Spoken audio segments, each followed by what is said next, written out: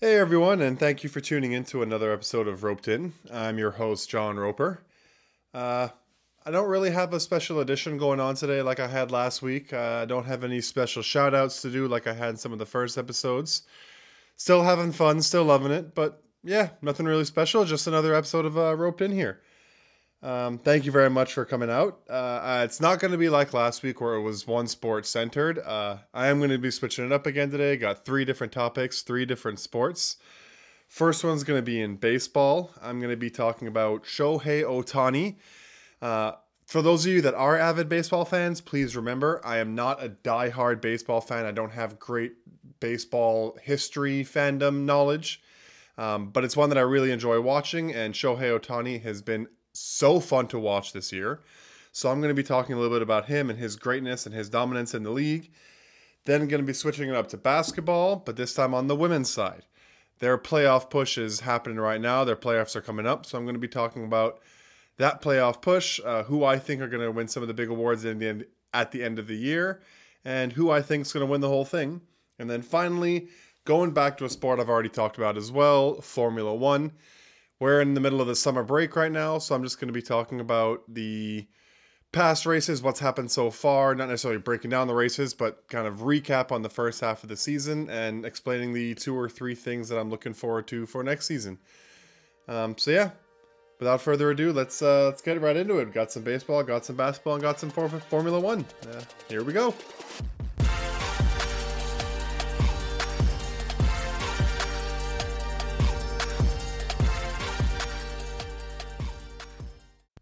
So here we are, diving into a bit of baseball. And as I said, I'm not the most avid baseball fan. I don't know the biggest baseball history. One thing I do know for myself, Shohei Ohtani is the greatest baseball player I've ever seen.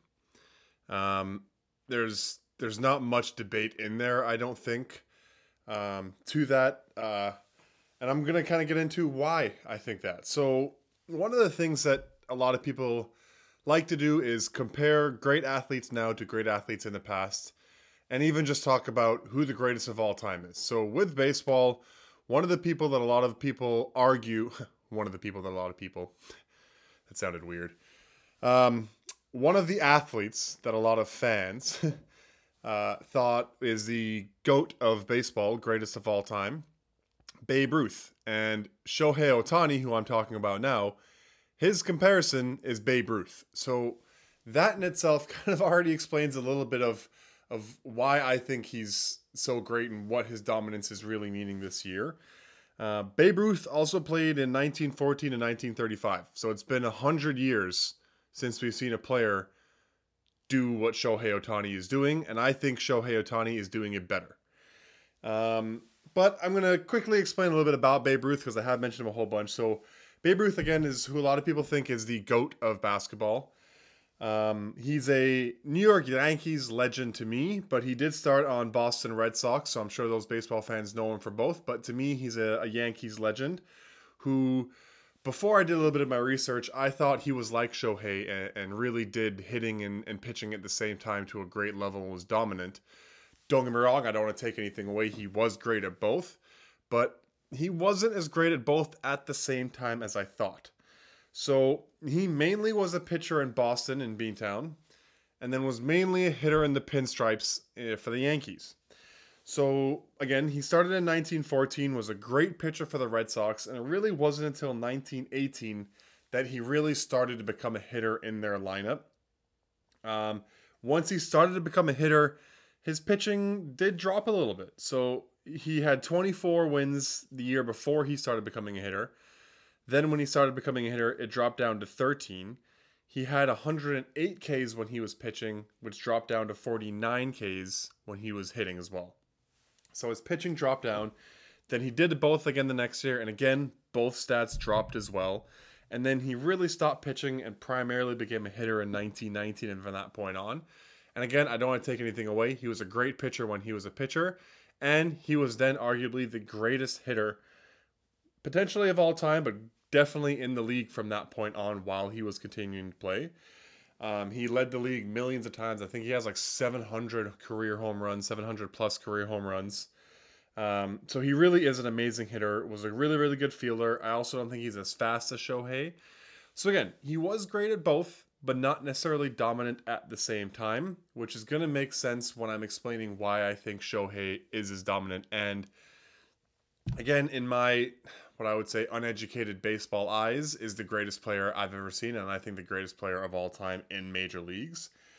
So yeah, let's go to Shohei Ohtani now, the guy that started this segment. He's been in MLB for about 6 years now. He came over from, I'm probably going to pronounce this wrong, but the Hokkaido Nipponham Fighters, who were in the Japanese Baseball League, who's, I think, the best baseball league outside of the major leagues. They might even potentially be a tier up from the AAA. Um, I don't want to dive too much into it. AAA is a minor league level of baseball, and I think the Japanese league is, again, one of the better leagues out there. And that's where Shohei Ohtani started playing his professional career. And then he switched over again 6 years ago to play with the Los Angeles Angels in baseball.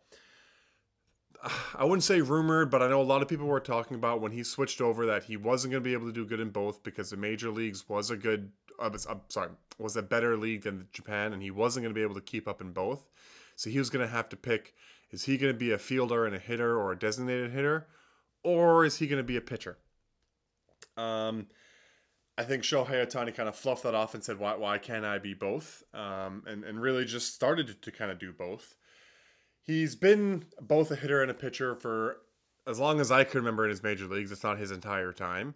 Been doing really, really good at both. But it wasn't until recently where he really threw himself into that constant MVP race. I think, I'm going to be a little bit biased when I say this, and I don't mean to take anything away from Aaron Judge. He had that historic record last year with the amount of home runs that he hit. I think it was like 63 or however many it was, but he hit 60 plus home runs and broke the record for the most home runs and was MVP. To me, it should have been Shohei. I know it's one of the arguments of because sorry, my argument to it was he's one of the best hitters, one of the best pitchers. He's in my eyes the most valuable player you can have on your team. So for that reason, I thought he should have won. I had a couple of friends that said if that's the logic, he's just going to win it every year because nobody else can pitch and hit like he can. My answer to that: tough shit to the rest of the players in the league. It's not a competition in my eyes of who's breaking records. I think it's who is the best player in the league that year. This all being said, I don't want to take anything away from Aaron Judge. I wasn't mad that Aaron Judge won. I was actually happy that Aaron Judge won. He deserved to win it just as well because, again, he broke the record. It's just, to me, I would have leaned towards Shohei just because, again, nobody out there can do what he does. So, to explain to some of those people that aren't avid baseball watchers, or people maybe like me that don't really know all the stats, like they know he's really good, but they don't know all the stats, I'll explain. He's actually in the top 10 in the league in 7 out of the 10 ESPN like top categories when you go on their sites for Major League Baseball stats. He's in the top 10 of the league in 7 out of those 10. That's including hitting and pitching. So let's break it down a little bit. So for batting average, this year he's hitting 305, which is 7th in the league. For those that really don't know baseball, and correct me if I'm wrong, because I think I could be, but hitting above 300 is kind of that benchmark for really separating yourself as one of the better hitters in the league. And he's hitting 305, which is 7th in the entire league this year. He has 131 hits, which is 6th in the entire league this year. He has 40 home runs, which is 1st in the majors. I think I was doing the math. He's on pace for 55, but that's taking the entire season. I can't say that I've really followed a lot lately, that I've seen a couple of things that he's potentially on pace to actually break Aaron Judge's record last year. Either way, 50 plus home runs, potentially 60 plus home runs is insane for anybody, let alone somebody else that pitches. Back to hitting, he has 83 RBIs this year, which is 5th in the league. Again, those baseball fans correct me, but on RBIs, I believe it's 100s. That's that 100 RBIs is that benchmark to, okay, this guy's really a producer for your team and can really be that offensive factor. And again, he's at 83, which is 5th in the league. So hitting, he's got 4 major categories that he's top 10 in, which already puts him on the hitting stats as near MVP level. Now on to the pitching side. He's got 10 wins, which is 13th in the league. And I know I said top 10, but the reason I kind of consider this one is the person who's leading the league only has 13. So there's only 3 wins separating him and the person that's leading the league in wins. There's just a lot of people out there that have them, which is why he's kind of recorded where he is. Again, I'll give it to you. He is technically 13th, but being only 3 wins away from the league lead, I'm considering that a top 10 pitcher. ERA, he's got 3.17. ERA is earned run average. So what that means is that if he was to pitch a full 9 innings every game, he'd give up 3.17 runs per game. For those that don't fully know baseball, which again puts him at 8th in the league.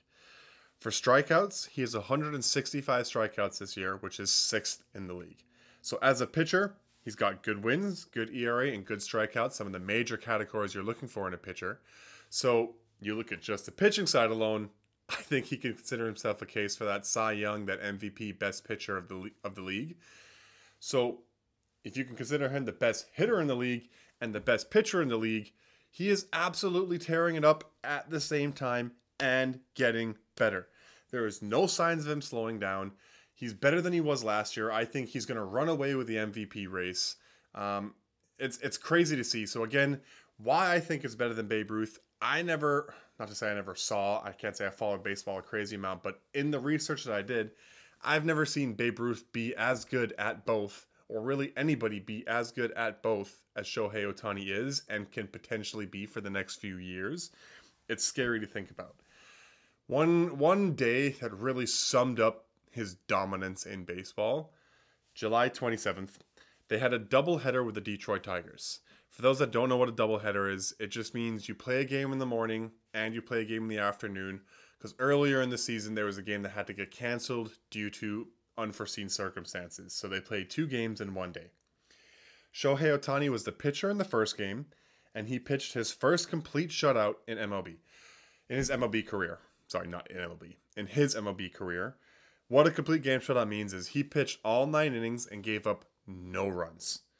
To put that into perspective, that's only happened 15 times this year.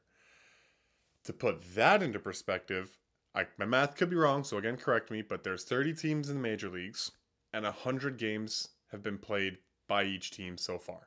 So you put that into perspective, that's what? 1,500 games? No. Yes, 1,500 games, because the teams play each other, so they can't be 3,000. It's 1,500 games. However, there's been 3,000 plus different starters, and only 15 times have there been a complete game shutout. So again, he did that in the morning, pitched all 9 innings, which is 2.5, 3 hours worth. Really throws the arm count up. I mean, it gets you a little bit tired because you're pitching a lot. Then he comes in the afternoon as a designated hitter, which that in itself is amazing to see that he still has enough energy after pitching the complete game shutout. And he hits 2 home runs in that afternoon game. Granted, he didn't finish it. He got pulled after the 2 home runs, but he hit 2 home runs.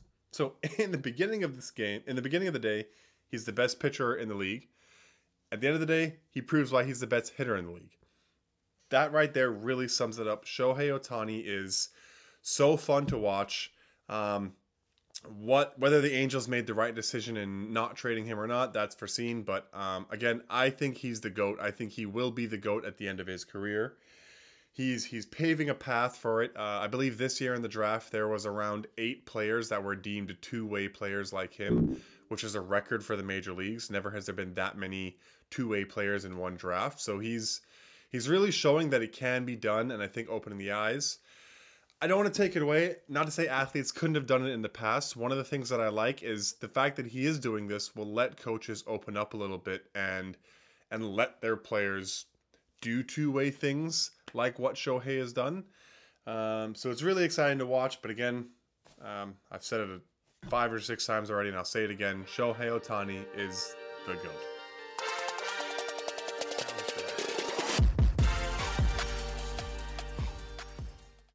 So I know most of you are just dying to know, what is this week's drink break brought to you by? This week's drink break is the Food of Champions. For those that don't know what that is Milo, also pronounced as Milo. If you don't know what that is, you have been living your life wrong. It's a Most North Americans might know it as Nesquik, the chocolate powder, but Milo's a lot better. It makes Nesquik look like poo poo. Um, so, yes, this week is brought to you by Milo, the food drink of champions, and a tall glass of cold water. In case you guys are curious how to make Milo, you don't have to follow my recipe, but my recipe is the best. It is no matter what size cup it is, unless you have like a super size cup. But yes, no matter what size cup is, you have three generous scoops into the cup, followed by your milk. And if you have condensed milk, do that and mix it up. You want to spend enough time mixing it that the water does turn chocolatey and milky, but you have the leftover Milo on top. That way, when you drink it down, you can eat that Milo that's on top, and that's one of the best parts. I could spend an entire podcast talking about Milo. I'm not going to. Now I'm getting into women's basketball and the WNBA. Its playoffs are starting on September 13th and can go all the way up until October 10th, depending on how the series go. Um, so yeah, we're coming up. It's about a month away. But when I was doing a little bit of research, one of the things I didn't know that the WNBA had, that some of you might have, is what's called the WNBA Commissioner's Cup. It's similar to what the NBA is trying to implement, and I actually kind of like it now that I see how it's worked out in the WNBA. But yes, that one is on August 15th, so 2 days as of the day I'm recording this. Um, so yeah, the Commissioner's Cup, what it is it's a mid-season tournament, kind of like what soccer has with the FA Cup and the Premier League. Is there's 10 games within the regular season matches that count towards this Commissioner's Cup. It's still divided up in the East and the West, and the top team from the East goes against the top team from the West, using those 10 games as a record. If there's a tie like there is this year, then it goes to the head to head record of those two teams that are tied. So within that WA Commissioner's Cup, there's a kind of total pot of 500K. The winning team gets $30,000 per player, as in each player gets $30,000, sorry. On the losing team, each player gets $10,000, and the MVP of this game gets an additional $5,000 bonus. One of the other cool things about this is that each team kind of picks their charity for the year, and when you win one of these 10 games during the regular season, the WNBA donates $2,000 to your charity, and if you lose, it donates $500 to the charity. If you're a champion, a WNBA donates $10,000 to your charity, and if you're that second place runner-up team, $5,000 to the charity. I know this doesn't seem like crazy money where we're talking about professional sports, and I don't mean this in any dig. I actually mean this as a compliment. We need to remember that the WNBA is actually losing money. So for them to be able to donate like this is actually a big thing. And again, for those of you that are kind of putting your nose up, but that's not a lot of money, some of my listeners have, and I love you for it. But how much have you donated recently? So before shooting on someone saying, "Oh, that's really not much that much money compared to other sports," money is money in donation worlds in my eyes. Any amount you can do is good, and the WNBA is doing their part in giving back during this midseason tournament. So yeah, that one's coming up, and it's going to see a matchup between the New York Liberty and the Las Vegas Aces.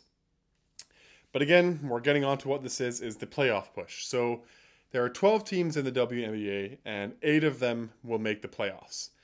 2 teams have already clinched their spot, the Las Vegas Aces, who were last year's runners-up, and the New York Liberty. So the Aces right now have a record of 26-3, and I'm going to quickly explain a little bit about them because they're on pace for a record year this year. So this is going to be their second year in a row with the number 1 seed, and they're going for the highest win percentage ever in a WNBA season and the most wins ever. I know it sounds like the 2 and 2 should go hand in hand, but remember that as the all leagues in all sports in all history in all countries, as they've changed and more teams have been adding, the length of the schedule changes. So that's where I say that the winning percentage is different than the amount of wins, because back in the day they didn't play as many games, but it's still impressive to have that winning percentage. So what it is it's a 90% win percentage that the Las Vegas Aces are going to break. They're the second team ever to start their season 24-2, and they're 26-3 right now. And again, they're on pace to beat that record of 29 wins.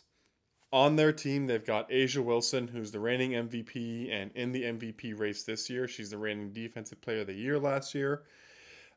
They've got a star-studded team, so I'm going to go through Candace Parker, Chelsea Gray, Jackie Young, Kelsey Plum.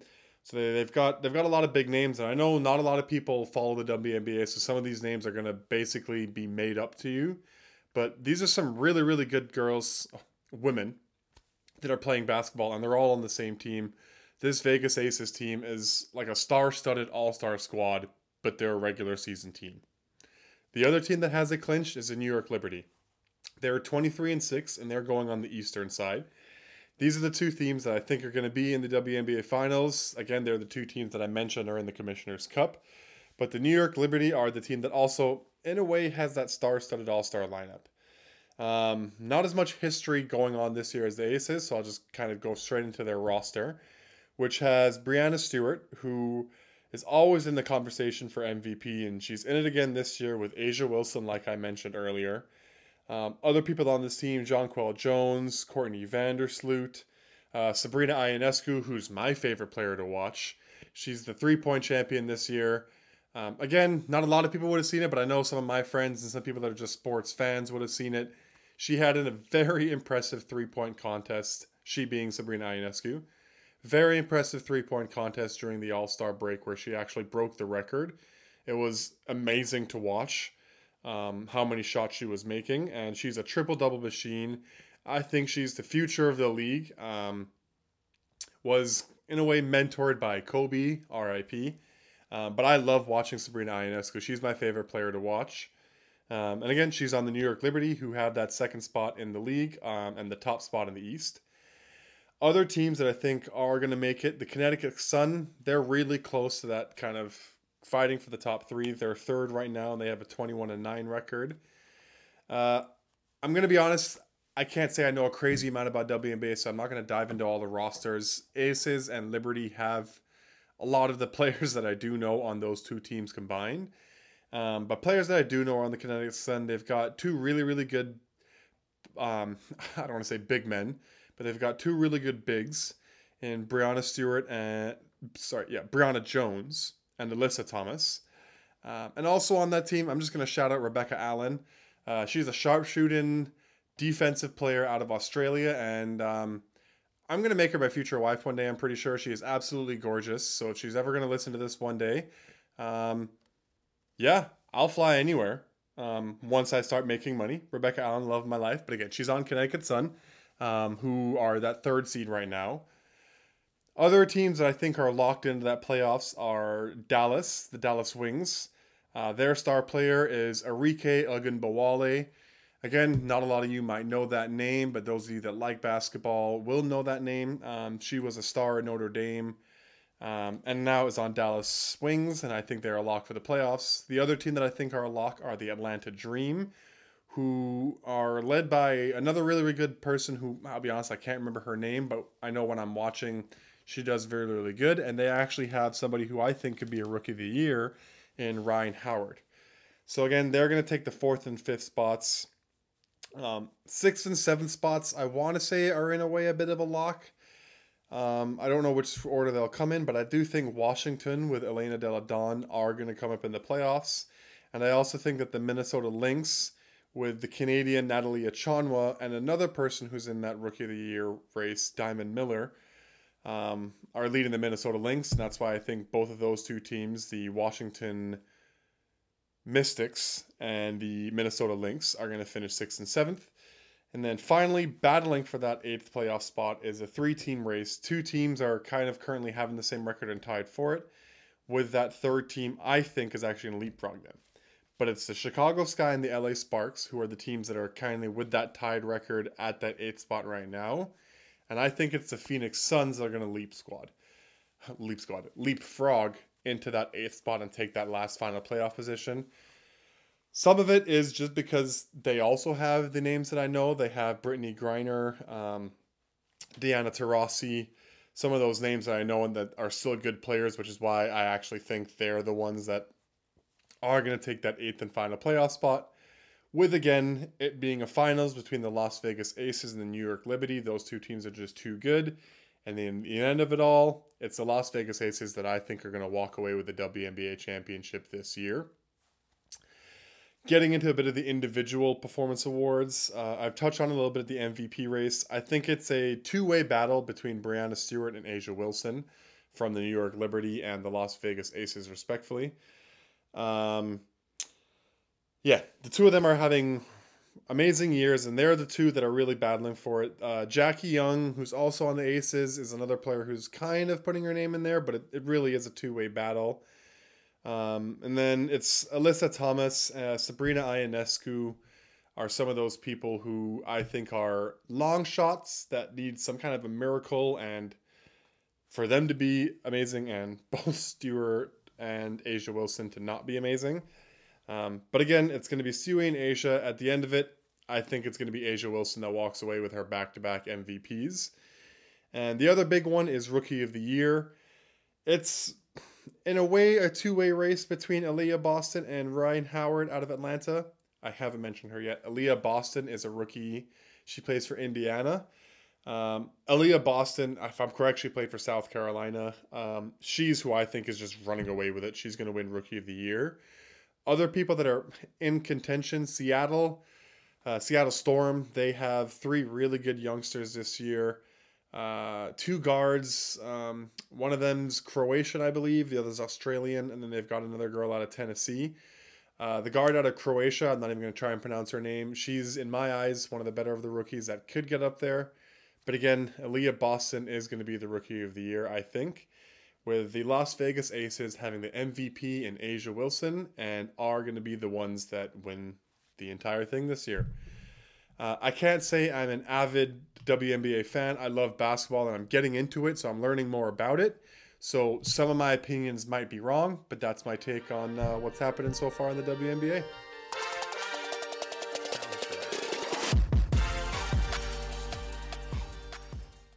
And here we are with the third segment. Again, going to be recapping the Formula One season. I'm feeling recharged after my chocolatey taste of Milo. Again, I'll just briefly explain the really good thing to do with the Milo is you want to leave it so that there's some of that chocolate powder sitting on top. I find the manufacturers of the Milo that I can buy in the Walmart here in Victoria are not the same as the manufacturers of the the Milo that I can buy in Jamaica. It's worse because it can't sit on top the same way. So again, I have some of the one from Jamaica because I smuggle that back every single time. Canadian law enforcement, I do not smuggle. I was joking. Friends and family, if you know, you know. But again, you bring it in, you have that chocolate goodness on top. Now, you need to have some self-discipline because what a lot of people do is they use that spoon and they eat the little bit of that chocolate powder that's on top and then they drink the Milo. I'm going to let you know what you should be doing. Drink the Milo down so that your last sip of Milo gets that chocolatey goodness coming in. Ooh, it's so good. And again, let's recharge this last segment about Formula One. So we're kind of diving into it. Formula One's in their summer break. Their last race was at the end of July, and their next one's coming up on August 27th. The Dutch Grand Prix. It's going to be the 13th race of the season. So again, I am going to be diving into a recap of the season. So the season started with three rookies and newcomers to Formula One. A couple of familiar faces coming back and seat changes as well, but three new people to Formula One. First being Oscar Piastri. He replaced Danny Ricciardo on McLaren. McLaren kind of stole Oscar Piastri from the Alpine reserve system. For those of you that watch Drive to Survive, you would have seen that go down. I'm a McLaren fan, so I'm never going to talk bad about any move that McLaren makes, especially when it gets them as good of a driver as Oscar Piastri. But again, he was one of the newcomers. Nick DeVries was another newcomer who replaced Pierre Gasly on AlphaTauri. One of the interesting is he was a rookie to the Formula One, but he was still older than half the grid. I wouldn't say rookie. He did have an appearance last year, but this is his first kind of, you've got a spot in the league. And again, he was older than half the grid. But again, he replaced Pierre Gasly, who went to Alpine. I didn't mention when Oscar Piastri replaced Ricciardo, he went to be a backup driver for Red Bull. And then Logan Sargent came into Williams, and he replaced Nicholas Latifi from Canada. He didn't go anywhere. Nicholas Latifi, I can't say put on impressive performances. Not a lot of teams kept him around. His racing career is continuing, but Sargent took his spot as the last of the newcomers to Formula One. Um, Another kind of one of the bigger names, I liked Mick Schumacher. He's now a reserve driver for Mercedes. Or, sorry, yes. Um, so interesting to see him come back. But again, those were some of the newer faces on the Formula One grid to start. Starting the season, I figured Red Bull with Max and Checo, they've got the best car, the best team, best engineers, best driver. We all knew that they were going to run away with this league, and they have been so far this season. Really impressive to watch. My dad's a Max Verstappen fan, and it's annoying sometimes being a McLaren fan, just hearing him gloat all the time. Um, but give him his respect. He's following the best driver right now who's got the best car, and with that combination, he's having fun every weekend. Other people are Ferrari with Leclerc and Sainz. They always have a really good car. They've got two great drivers, but for the past few years, their I don't want to say management team, but their directing staff, the people that make those strategic decisions, have been really dropping the ball, and it's costing. And I always say, interesting to see when Leclerc is going to leave, but I think it's rumors that Leclerc is going to sign another 3-year extension with Ferrari. Um, I'm sure they pay really well, but until their strategy changes, I don't know if he's going to win any world championships with Ferrari.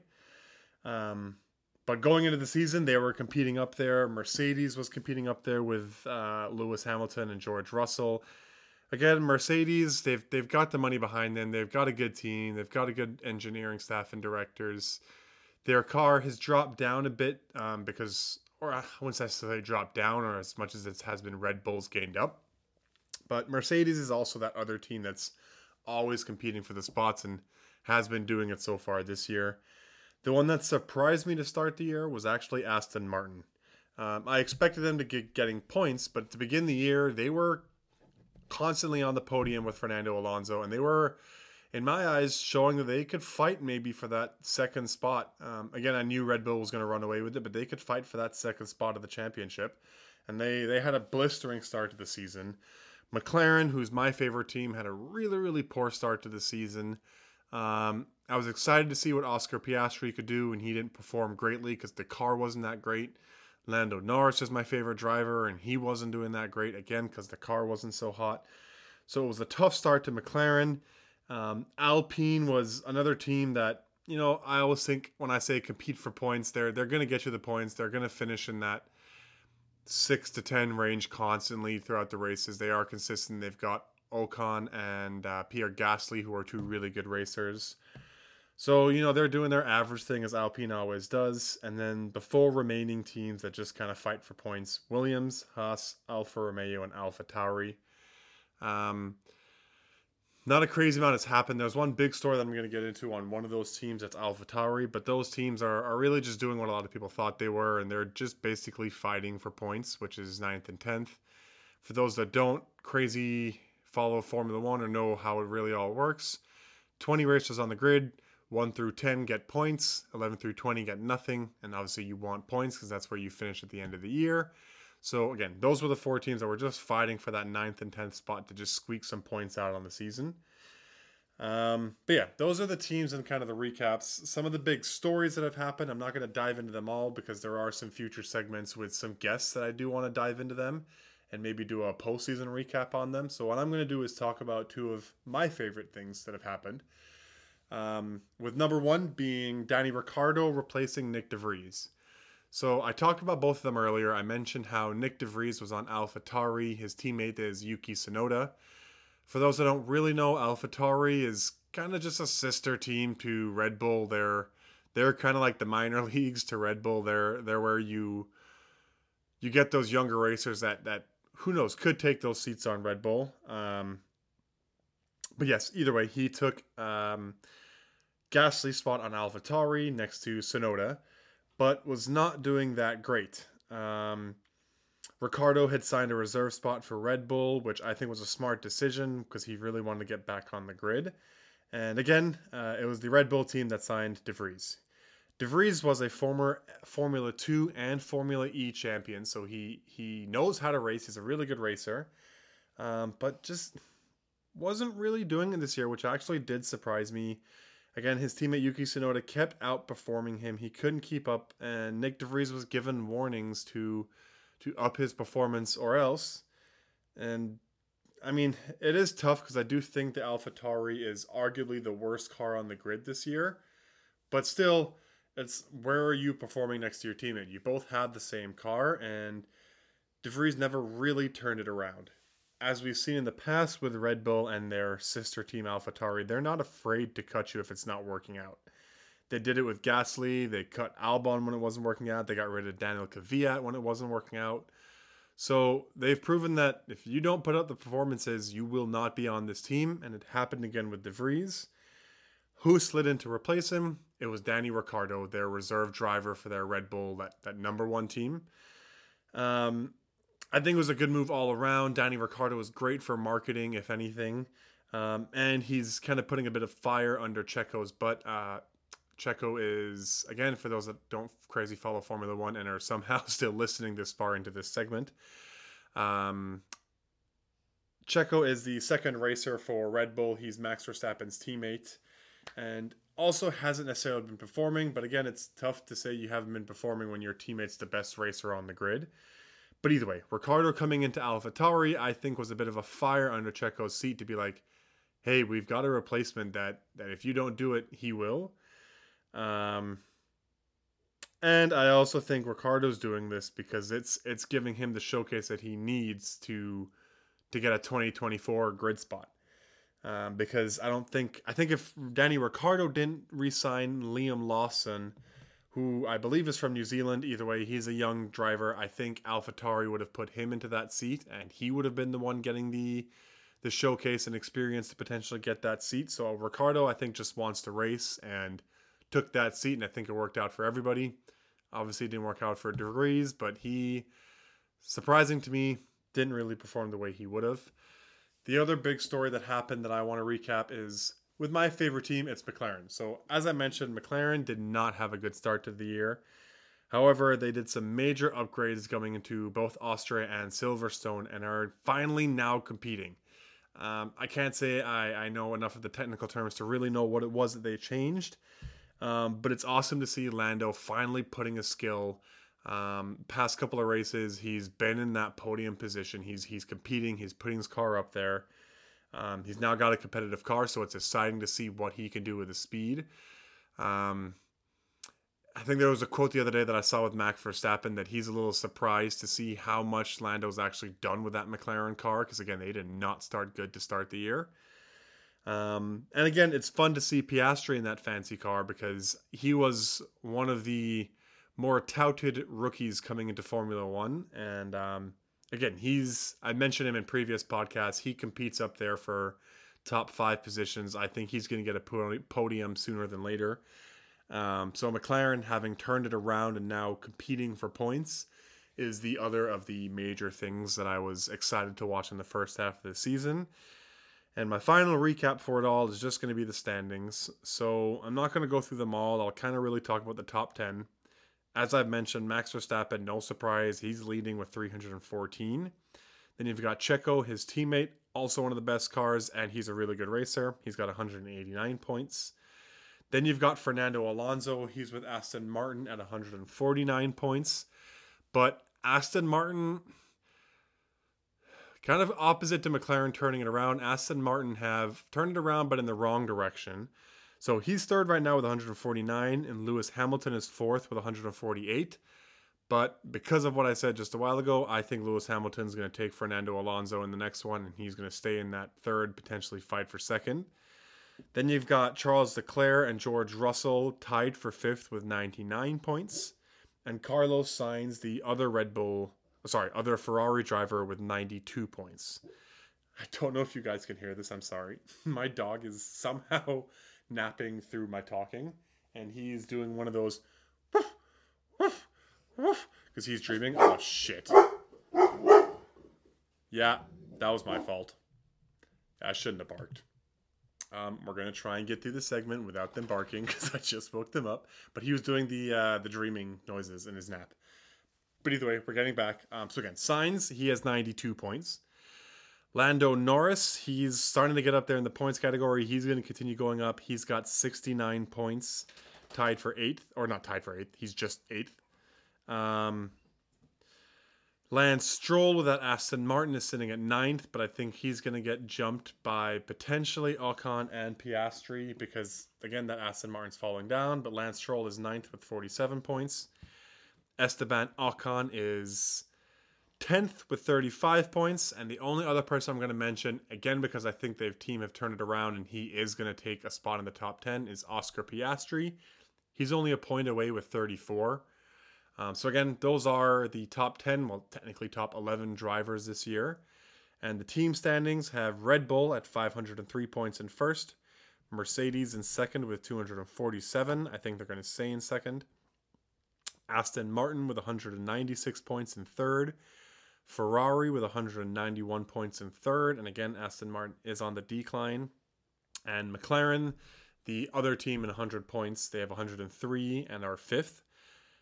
I'm excited to see where McLaren goes as a big McLaren fan.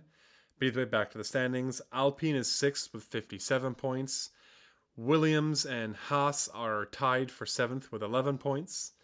Alfa Romeo is 9th with 9 points.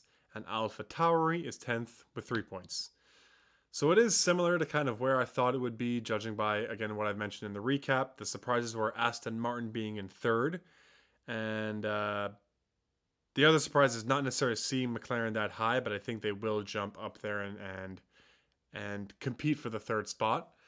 So things I'm looking forward to coming up for the rest of the season. Simple one, but I'm really excited to watch the Vegas race.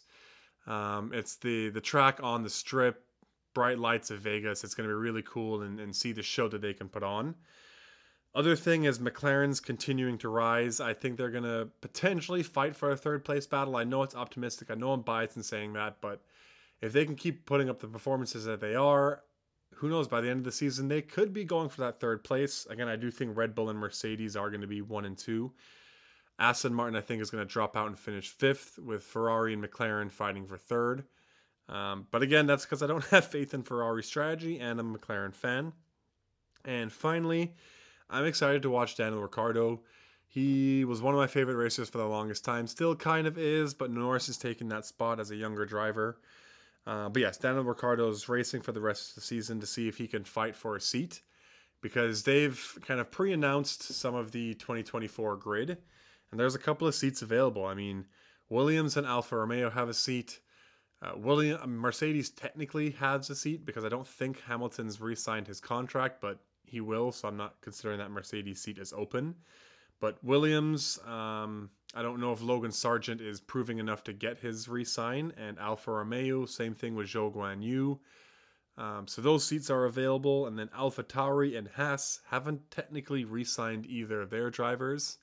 I do think Yuki comes back on one of those seats as well, but again, there's, 1, 2, 3, 4, 5, 6, 7 seats available right now, so it's going to be interesting to see where Ricciardo ends up. And yeah, I'm excited to see what the rest of this Formula 1 season brings, and go McLaren.